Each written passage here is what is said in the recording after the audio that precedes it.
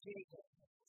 The story of Jacob struggling with God from the book of Genesis that Hebrew scripture lessons today offers us an invitation.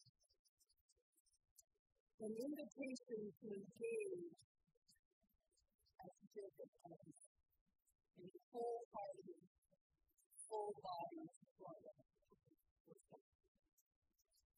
The struggle is an energetic attempt to achieve something. And Jacob's experience does just that.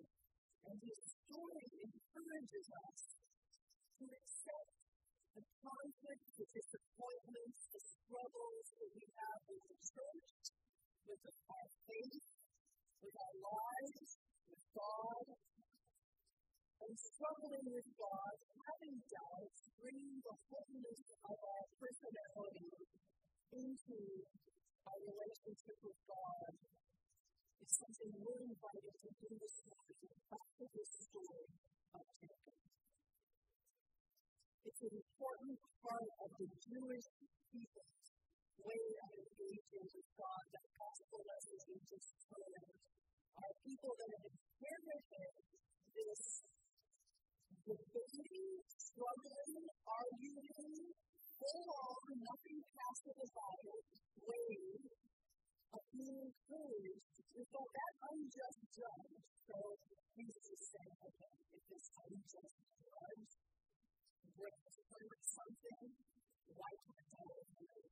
And that woman gains it, not by kindness, not by good works, not by anything but persistence. And we see it all through the Hebrew scriptures. Moses, when God says, I'm destroying this unfaithful people, Moses says, whoa, don't do that. And God changes his mind because of Moses talking back to him. And he doesn't destroy it. There's nothing passive or reserved about the relationship with God. We know from other relationships in our lives that healthy relationships are ones that face conflict. They're ones that have struggle. Vibrant relationships face struggle with hope. Meet with couples preparing for marriage. I think they're always a little surprised when I tell them that I hope the relationship will have struggle in it. That is good. That we need to prepare as we prepare for relationships, that we commit ourselves to compromise, for arguing, for listening well, for being honest. Good relationships are ones where we learn to fight fair and listen well and compromise without giving up who we are. Good relationships where our times of struggle don't break apart and fracture relationships. They strengthen. It's not only marriage, it's every relationship we come to where we are attempting to bring our whole person. That moments of disagreement and power struggle and betrayal and forgiveness and starting again. When someone tells me about a person, in fact, you may notice this is one of the biggest stories in Scripture. They are stories of people who mess up, who make mistakes, who struggle, who lie, steal, and betray their own siblings and escape from the difficulties. The stories of Scripture are about us people like us, scoundrels like us, very human, imperfect, doing our best. You and me, just as we are. And we are people God chooses to love. Jacob is traveling with his family 12 miles from one mountain to Canaan, where he sent messengers ahead to his brother Esau. And the messengers returned with the frightening news that Esau was coming to meet Jacob with an army of 400 men. With great expectation, Jacob prepares for the first. He engages in prayer, and we are told that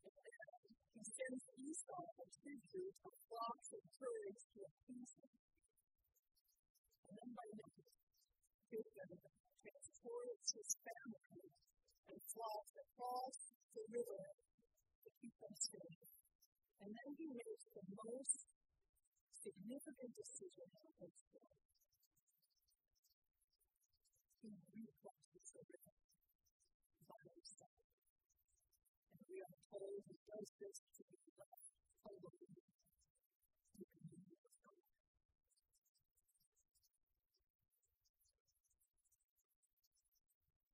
It's then left alone, seeking the struggle to come before God with who he is. But a mysterious being appears to him.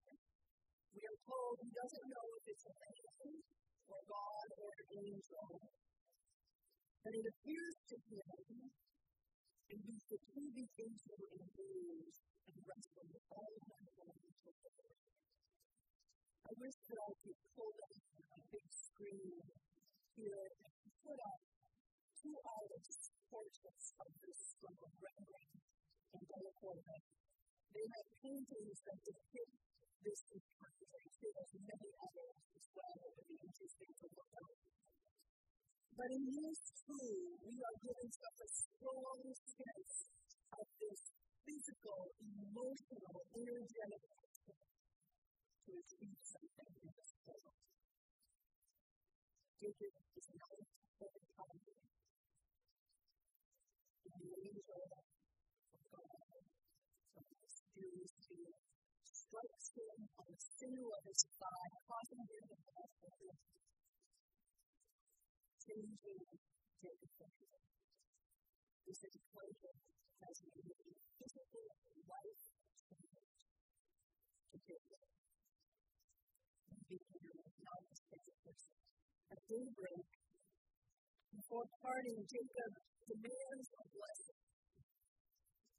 And the being declares that there is a blessing, and that the blessing will be the change of Jacob's life. And he's given that blessing. A greater honor. Not possible for a Jewish man, the name of his people, the name of their whole country. Jacob will now be called Israel, the name of God's chosen people and nation. And what Israel means is one who has struggled with God and created him. Jacob asks what he means with him, and gets no answer. So it's Jacob who says, I have seen the face of God. I have seen the face of God in my life. I have seen the face of God through this struggle that I have found my children. I have found my son. Reconciled and redeemed by struggling with God and not giving up. Jacob demonstrates that he is a person. He assembles his large family, and he puts himself in the most vulnerable, foremost position to meet the army that his brother has coming to them. Only to find that Esau's spirit of revenge was softened by Jacob's bounteous gift of camels and goats and flocks. And instead of a battle ensues between the brothers, there's an emotional encounter of reconciliation and fury in their relationship.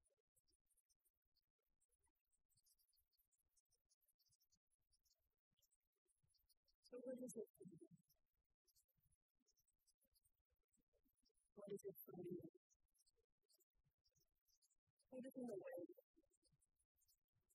What have we tried to passively accept instead of struggling from it? Instead of talking about it? What have we left unreconciled? What news do we not only keep locked, but we put that we don't have to pull something over and refuse from it?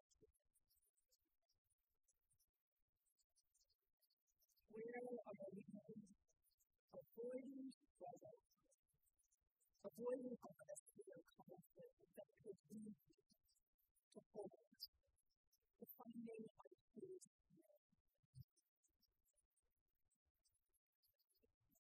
Jacob's story, it says to us, engage with God just as He was.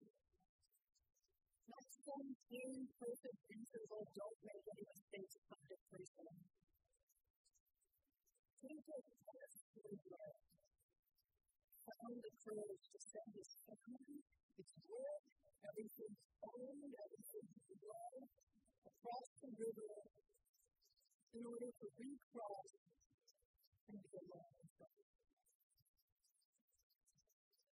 Recross that river of the Lord. The mask that we wear fall off. There's no pretending that we haven't figured out and I'm doing fine. We cross the river to be alone with God, to engage in a struggle, and we bring fullness and unity. As the hymn says, just as I was tossed about with many a conflict, many a doubt, fighting and fears within the battle away from me. Just as I am without your wisdom or welcome heart for him to me. Because I promise